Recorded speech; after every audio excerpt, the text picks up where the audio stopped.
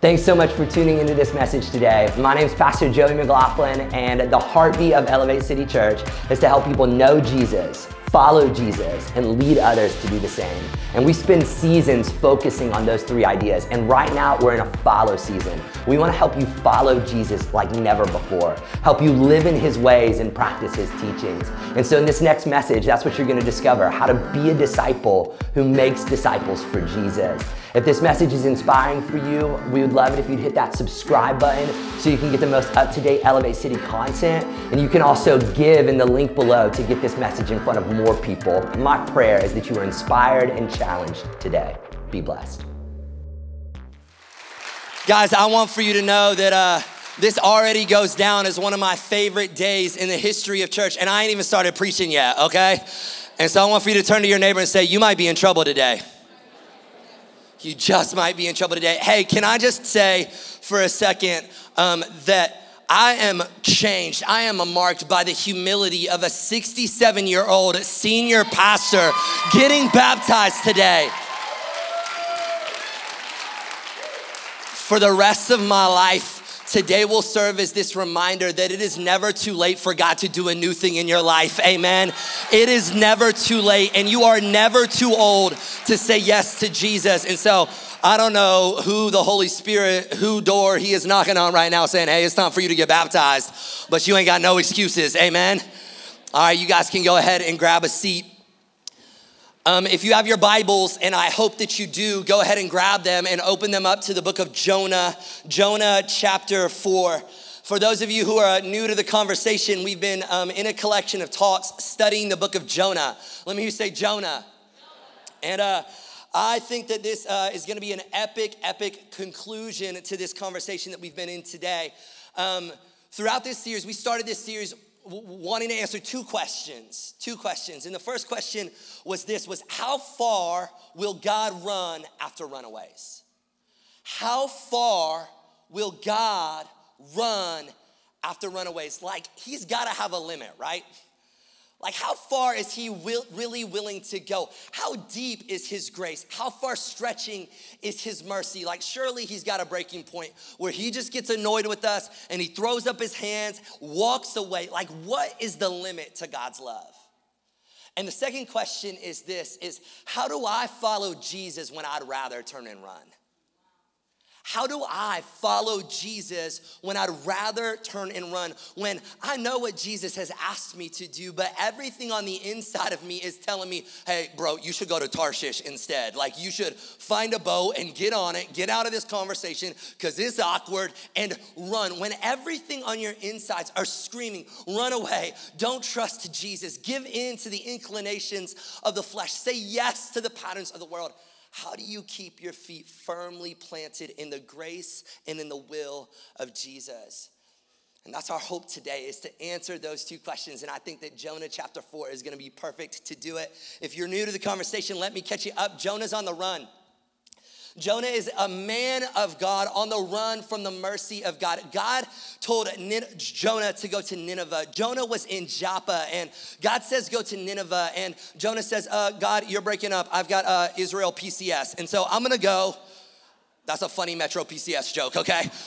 So I'm gonna go down to the local docks where Tommy is working, and I'm gonna hop on a boat towards Tarshish. That was also a funny Bon Jovi joke, okay?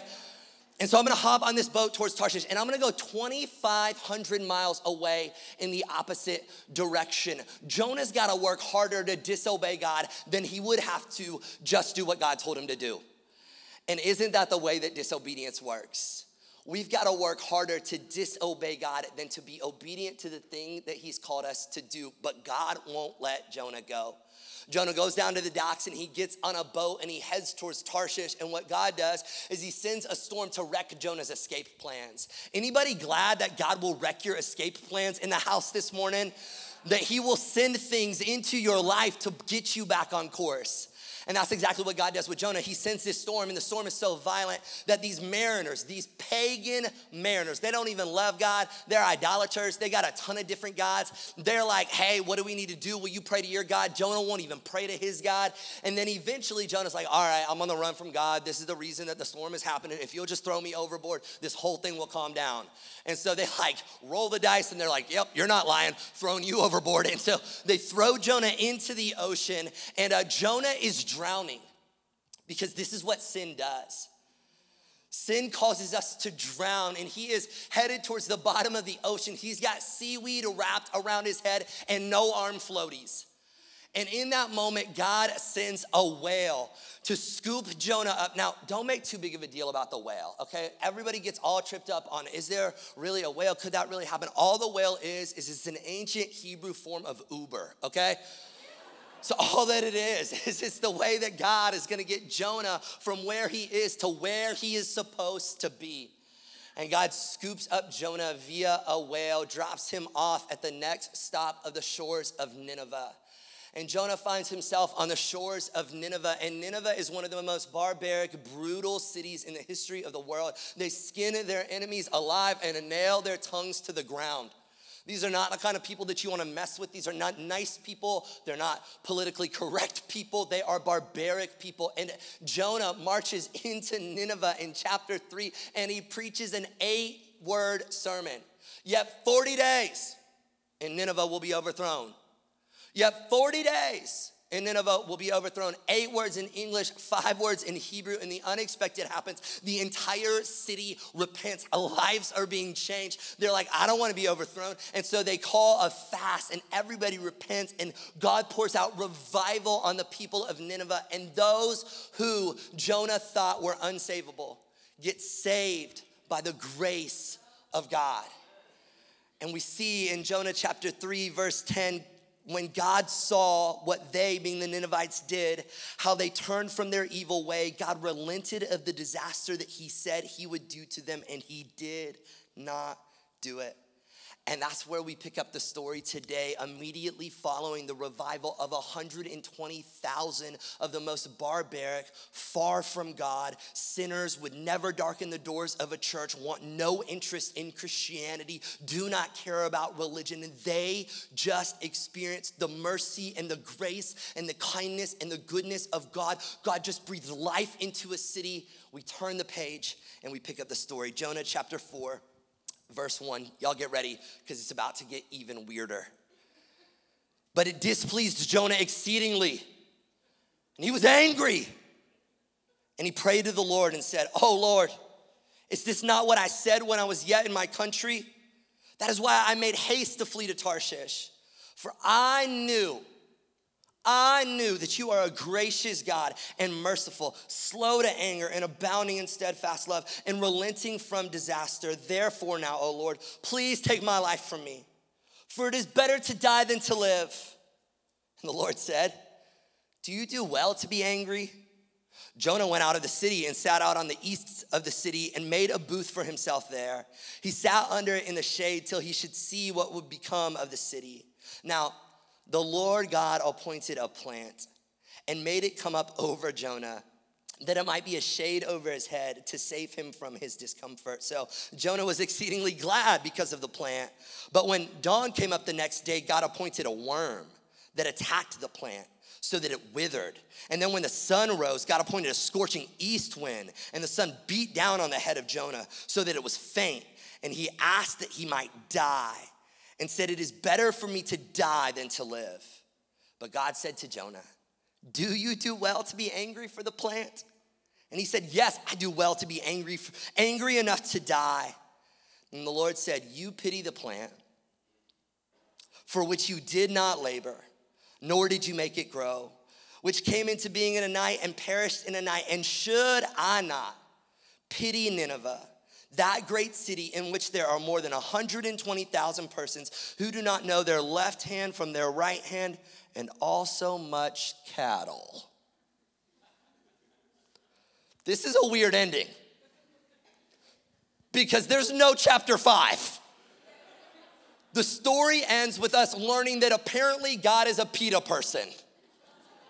Also much cattle. And it ends. This is not the way that any of us would have expected the story to end. We would have expected the story to end in chapter 3, right? With Jonah coming back home to the heart of God, him being obedient, him preaching the gospel, all the Ninevites repenting, revival breaking out with 120,000 people. Like all that was left is that like Jonah needed to marry a Ninevite woman, have a wedding with Free Willy as his best man, and then ride off into the sunset. Right, marry Nancy from Nineveh and let the credits roll. Story over, that makes sense, but that's not the way that it ends. It ends with this weird story where Jonah is pouting about a plant and God is very passionate about cattle. Why does it end here? If you're taking notes today, I want for you to write this down. It doesn't end here because the story isn't yet over. The story isn't yet over. I'd like to preach a message for you this morning titled, "The Story Isn't Yet Over." If there is breath in your lungs, it's because God's not done writing the story in your life, amen? I don't know what you've been through. I don't know what bellies of the whale you found yourself in. I don't know what storms you've experienced. I don't know what ships you've got thrown from. But if there is breath in your lungs, God is not done writing the story in your life. This book doesn't end in chapter 3 because the chase isn't over. God is still running after Jonah. You see, God has run after Jonah and he's caught Jonah's obedience. But what God wants to do now is he wants to capture Jonah's heart. I want for you to know today that God is after your heart. God is after your heart.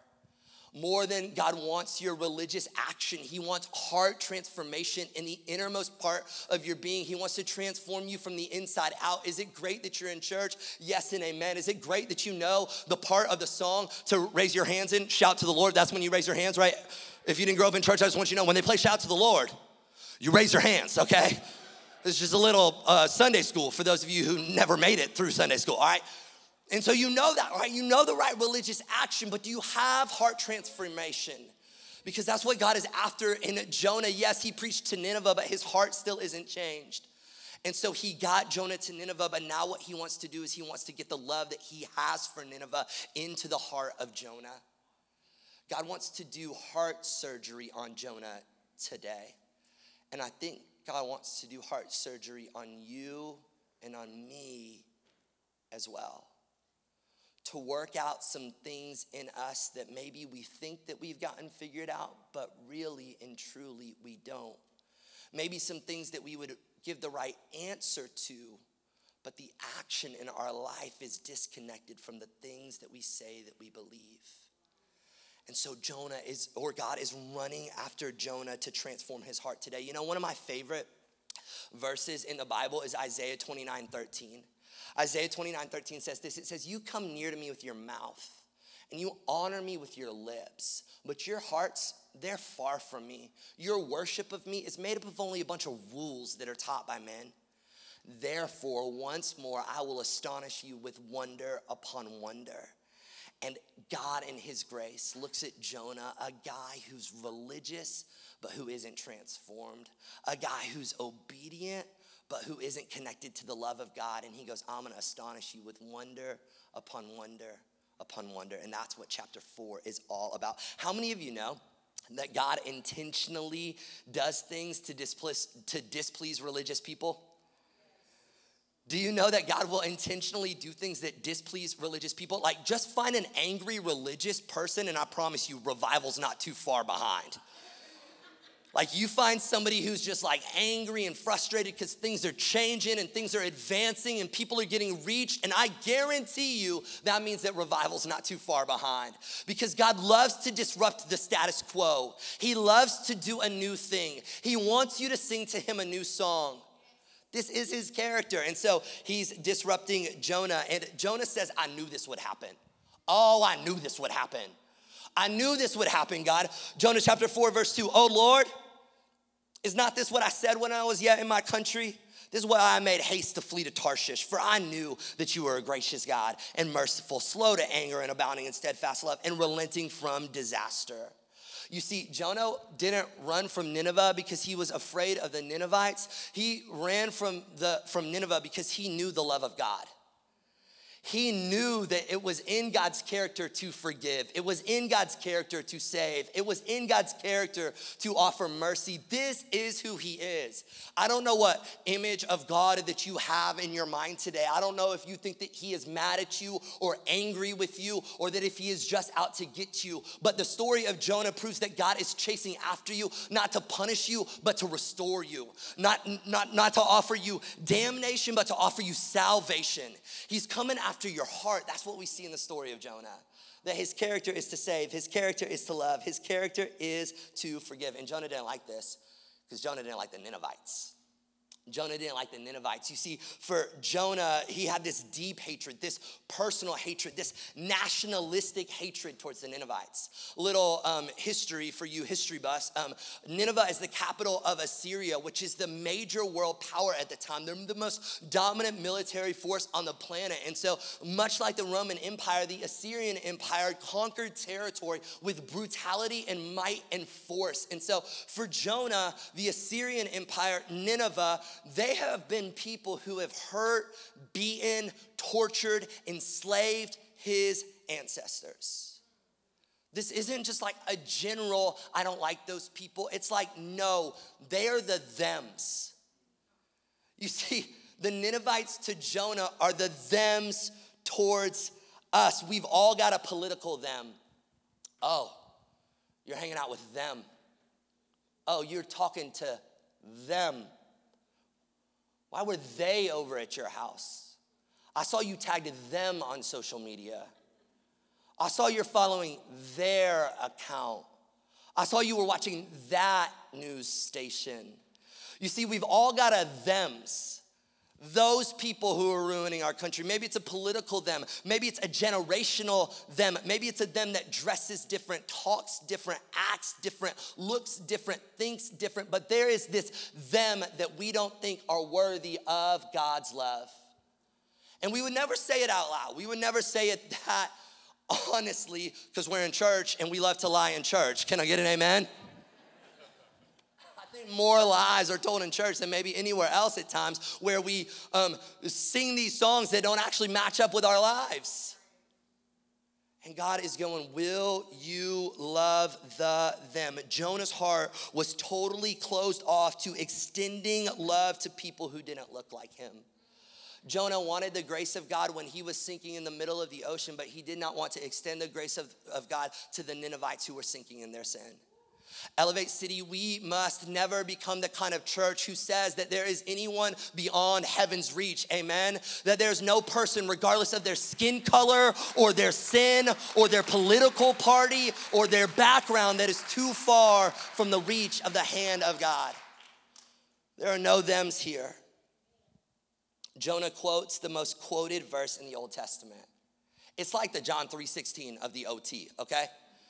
Like this verse is quoted more than any other verse. Jonah chapter 4, verse 2, you are a gracious God and merciful, slow to anger, abounding in steadfast love, and relenting from disaster. That verse is repeated all over the place in the Old Testament, and Jonah quotes it to God, showing us that you can have the right theology and still have the wrong heart. You can have the right theology and you can still have the wrong heart. You can have the whole thing memorized. You can have all the Bible information in your head. You can go to Bible study every week, be full of theology, and still be devoid of true transformation. Listen, I love the Bible. Man, I love God's word. We believe that it's authoritative, that it's inspired, that it's active and living, sharper than any two-edged sword, able to pierce and penetrate hearts, cut to the deepest joint and marrow. We believe that all scripture is God-breathed and is profitable for teaching and rebuke and correction and training in righteousness, that the man of God may be thoroughly equipped for every good work. We do not take parts of the Bible and pick and choose and say we like this part and don't like this part. We don't stand on top of the Bible in authority over it and say if I don't like it, I do whatever I want. We actually get under the Bible, hold it over us, say that it rules us, it informs us, it directs our life. And I love teaching the Bible. I love debating about the Bible. I love singing the Bible and memorizing the Bible and praying the Bible. And I love like the deep end of the Bible. I love to teach heady, complex theological concepts in accessible ways. I love to break down the deep end, the meaty stuff of Christianity and talk about the stuff that nobody else talks about. I love to step on toes because the Bible loves to step on toes. I love love to teach verses that you ain't never heard taught before. I love to get into the deep end and get everything out of it that I can. But with that being said, I refuse to ever become the kind of pastor who just feeds people a bunch of biblical meat so that they get so full and so lazy and so lethargic that they don't have any ability to be a part of a movement to advance the kingdom forward. It's not just about just chewing on all of this biblical meat so that I can get filled up. It's about getting filled up so that you can pour your life out. And so we're the kind of church that's for two things. We exist so that more people can know Jesus and so that people can know Jesus more. We are for the doubter, for the uninterested, for the skeptic, for the atheist to come and to explore and to check this out. And we're gonna teach the Bible in that way. But we're also here for the disciple to equip you to go out in the world and make an impact where you live, work, and play. And that's how we view the Bible. We're never gonna just make it this thing that we know, but not this thing that we live. Jonah gets dramatic. He gets so dramatic. He starts pouting, he's upset, he's angry, he's ridiculous. He's like me when I have a cold. I wanna die. Kayla, I'm gonna die. Any other men like this when you get a little fever? Like I just get a little fever and I'm like, I think it's the end. I don't think I'm gonna live. my tummy, right? Like that's Jonah. Jonah's like, God, I wanna die. I don't even wanna be here anymore. How could you save those people? He just gets so dramatic and so ridiculous. And so God asks Jonah a question. He says, do you do well to be angry? And Jonah just walks away. I love that. I love that God's not even offended by it, right? He asks Jonah a direct question. Jonah doesn't answer it. He just goes out like of the city and sits on the east side.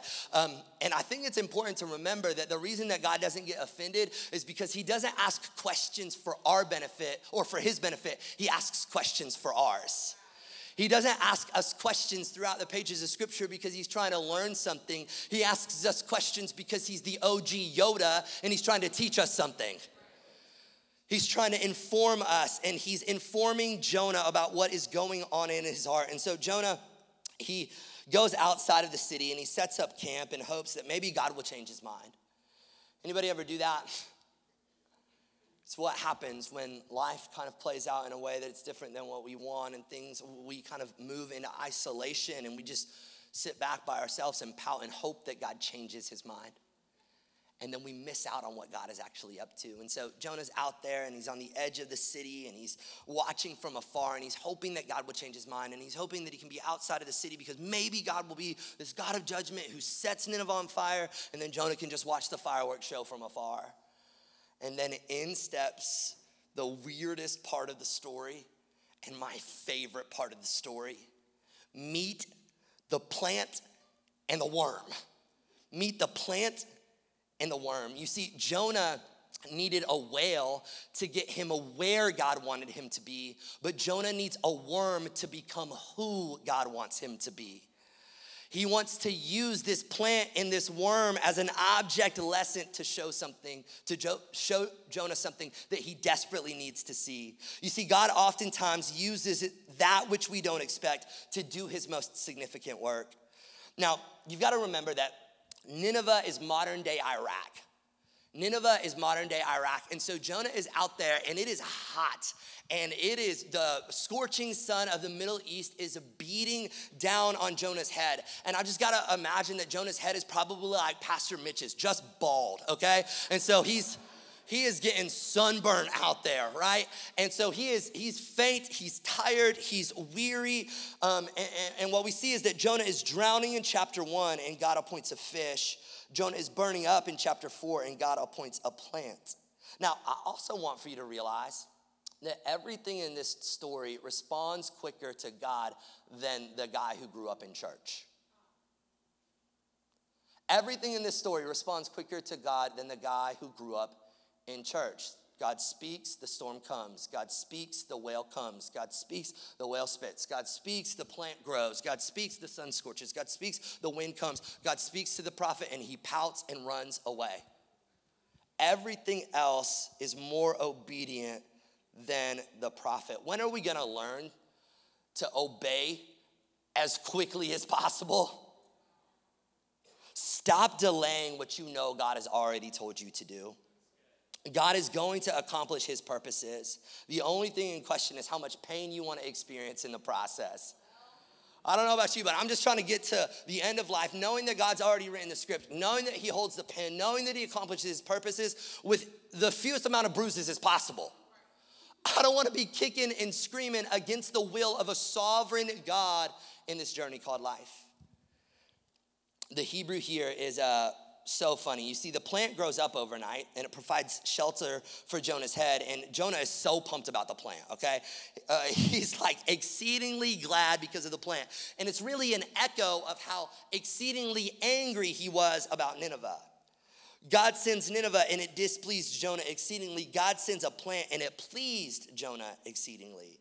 And the plant, it's nothing to write home about, okay? Like, let me show you a picture of this plant, okay? Here's the plant. It's a castor oil plant. And I spent a significant amount of my week calling Pike's Nurseries and landscapers to try to get a castor oil plant on stage.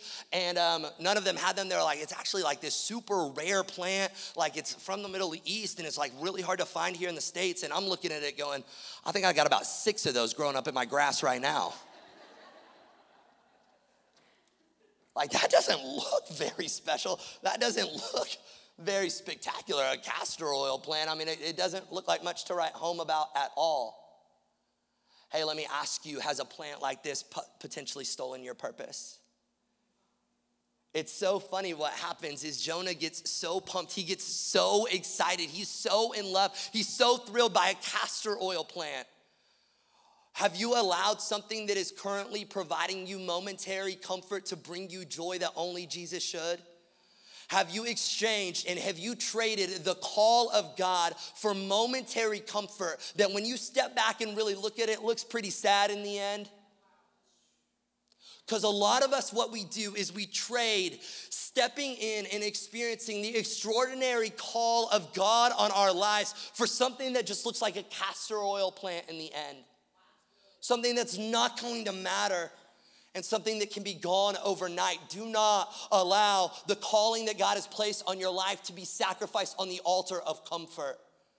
That's what the story of Jonah is teaching us, that the plant is causing Jonah to miss a massive opportunity to invest in other people. Like, Jonah should be using his gift right now. Think about it. Think about who he is and what just happened. What just happened is 120,000 people who were so far from God just experienced revival. God just poured out his love in an unfathomable way. People who were broken got made whole. People who were in chains got set free. God was so good. And this prophet, he's sitting out on the edge of town pouting. Do you know what he should be doing? He should be teaching a new believers class. He should be up in there teaching these Ninevites like where Genesis is. He should be going, hey, you people who don't know your right hand from your left, like, let me show you who God is. Let me walk with you and coach you, but he's not using the gifts that God gave him. He is sitting pouting because things didn't go his way. And we cannot waste the God-given gifts in our lives because we are pouting and because we're holding on to our plant that's providing us momentary comfort. Jonah is more committed to comfort and preference than he is the purpose of God. But God uses this plant as an object lesson to show us that he will confiscate our comfort to remind us of real love. God in his grace will confiscate our comfort to remind us of real love. Verse 7, but when dawn came up the next day, God appointed a worm that attacked the plant so that it withered. When the sun rose, God appointed a scorching east wind, and the sun beat down on the head of Jonah so that he was faint. And he asked that he might die and said, it is better for me to die than to live. But God said to Jonah, do you do well to be angry for the plant? And he said, yes, I do well to be angry enough to die. You see, Jonah had misplaced emotions. Jonah was angry about the wrong thing. He was angry that God took away his comfort. He missed out on the miracle of God saving Nineveh. And so this is what God says. The Lord said, you pity the plant for which you did not labor and you did not make it grow, which came into being in a night and perished in a night. And should I not pity Nineveh, that great city in which there are more than 120,000 persons who do not know their right hand from their left, and also much cattle. Jonah, you're emotional about what you lost. You're emotional that God took you to people you didn't want to go to. You should be emotional about who got found. I don't know about you, but I don't want to waste my life getting emotional about the wrong things. I want my life to be a life that is angry about the right things and that is happy about the right things. I want to use my emotion in the right way. I want to be angry about the injustice in our world. I want to be angry about racism. I want to be angry about abortion. I want to be angry about slavery. I want to be angry about addiction. I want to be angry about depression. I want those things to be angry. I don't want to be angry about carpet colors. I don't want to be angry about whether or not we're singing Hillsong songs. I don't want to be angry about how loud the music is. I don't want to be angry about the wrong things. I want to be angry about the right things. And I want to be happy about the right things. I want to be emotional about the right things. I want to be emotional about 8 out of 9 weeks people getting baptized in Jesus' name. I want to get emotional. I want to get emotional about addicts who got set free from addiction and now are addicted to helping people meet Jesus. That's what I want to get emotional about.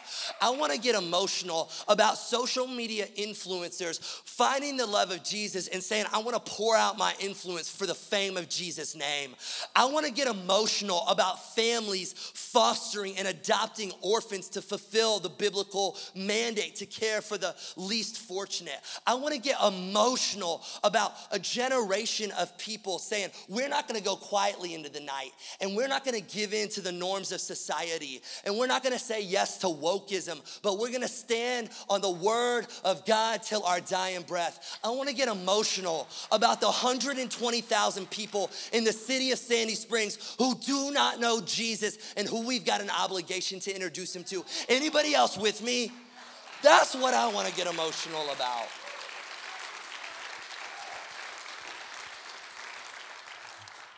Far be it from us to become the kind of people who get so locked in on our preference, who get so locked in on our comfort that we miss out on God's purposes in the earth. You know his purpose is people, right? You know God loves people. He loves broken, Ninevite, different looking people from you and me. And we have this opportunity to extend his love and his grace, to be the conduit of getting his story to the masses. There is a city, there is a generation that needs what we have, that doesn't know the God we know, that can't sing the songs that we sing. We've got an opportunity to show them. Far be it from us to waste it getting angry about the wrong things. You see, the question that God asks Jonah is the same question he's asking me and you today. Joey, are you going to put your comfort in front of my call? Josh and Joe and Susan and Kayla, are you going to allow your comfort and your preference to keep you from reaching people? You see, everything changes when you start to understand that people are created in the image of God, and the best way to love God is to love his kids. Like, you can come up to me and you can say all sorts of nice things about me. Joey, you're just so funny. I like your messages and you're just so passionate, and I love the way that everything rhymes. It's just so cute. That's all fine and great, but if you come and talk about my daughter's hair, hello. If you come and say, like, your son's eyes look as blue as the ocean and I think he's the next Ryan Gosling, I say amen. You love my kids, and it makes all the difference in the end. And I want for you to know that you got a Father in heaven who's asking you today, how do you treat his kids? How do you treat his kids? Are you caring for them and loving them and willing to lay down your comfort and your preference for them to know his love?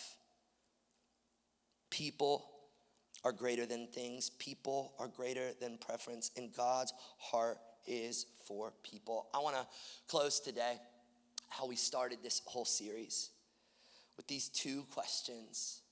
I want to start with the second one first. How do I follow Jesus when I'd rather turn and run? How do I follow Jesus when I'd rather turn and run? The first thing that I'd say that you should do is you should cut down the plants. You should cut down the plants. Where in your life have you gotten comfortable? Where in your life have you gotten cozy? Where in your life have you just started to play it safe? You know, I would just encourage you today to cut down the plants lest God send a worm.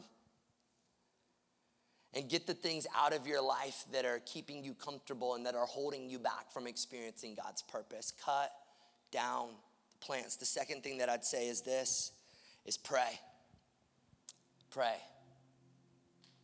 Jonah gets a lot of flack, as he should. But the one thing to his credit, when Jonah gets in over his head, he prays his way out. I just want to plead with you today, never stop talking to God. When you want to run, just tell him you want to run. And when you're hurt, tell him you're hurt. And when you're confused, tell him you're confused. God can handle your realness. He can handle your process. He is not intimidated by it. Just keep talking to him. Tell him that you don't know where he is. Tell him that you feel like he gave up on you. Tell him that you need a fresh move of his spirit. Tell him that you feel all alone. Tell him that you don't know why you feel the way that you feel, but you need him to change your insides. Just keep talking to God. Pray your way out. And the third thing I'd say is this, is stop doing it by yourself. The whole book of Jonah is a one-man band. We must embrace this idea that we are better together. God had to send a storm and a whale and a plant and a worm and a scorching sun and an east wind, because there was no person to be found in Jonah's life who could hold him accountable, ask him the tough questions, and point him back to God. He was all alone. And it's when we try to do it all alone that we get in over our head and that we feel like we're drowning. Stop doing life on your own. It's how to follow Jesus when you'd rather turn and run. And then the first question, which is the last question today, is how far will God run after runaways? How far will God run after runaways? And my answer to you is all the way to the cross. All the way to the cross. Jonah ran from God, deliberately disobeyed God, got on a boat, went 2,500 miles in the opposite direction, and God hunted him down. He chased him. He sought after him. He ran and he ran and he ran, and he sent the storm and he sent the whale. He sent the plant and he sent the worm. He sent the wind and he sent the sun. And for you and I, he sent his son. 2,000 years ago, God sent his son Jesus on the greatest rescue mission that has ever happened. He left heaven and he came to earth. He became man, took on flesh. Deity became humanity. And he did it to prove to you how much he loves you. That he's not angry with you, but that he's madly in love with you and that he's chasing after you today. Jesus went to Calvary. He went to Calvary. And I love this. I love that on Calvary that the final words out of the mouth of the God who runs after runaways is, "It is finished." And he didn't say it is finished because he was done running after people. He said it is finished because he knew that he'd done everything to prove that he'd never stop. That for all of eternity, there is this demonstration that God gave up his son to make you and I children of the Most High God. And so I don't know where you're at in your life today. I don't know if you're trying to follow Jesus and you have this inclination to run, or if you are a million miles away today and you don't even know how you got here today. You heard the music, thought it was a club, fumbled on in. But now you're wondering, if you're not here on accident, if everything that happened in your life to get you here to this moment is because there is a God in heaven who's running after runaways. And if that's you, with every head bowed and every eye closed, I want to give you a moment to respond to Jesus today.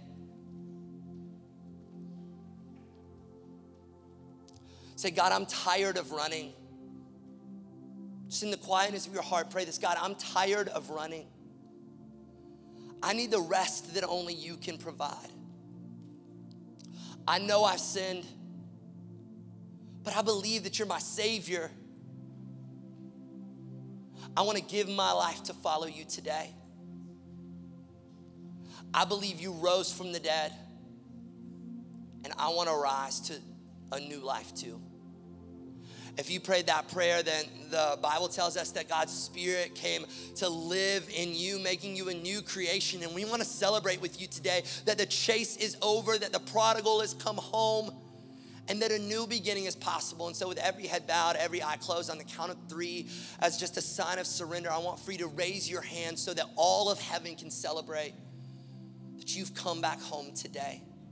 If you prayed that, on the count of 3, raise your hand. 1, 2, 3.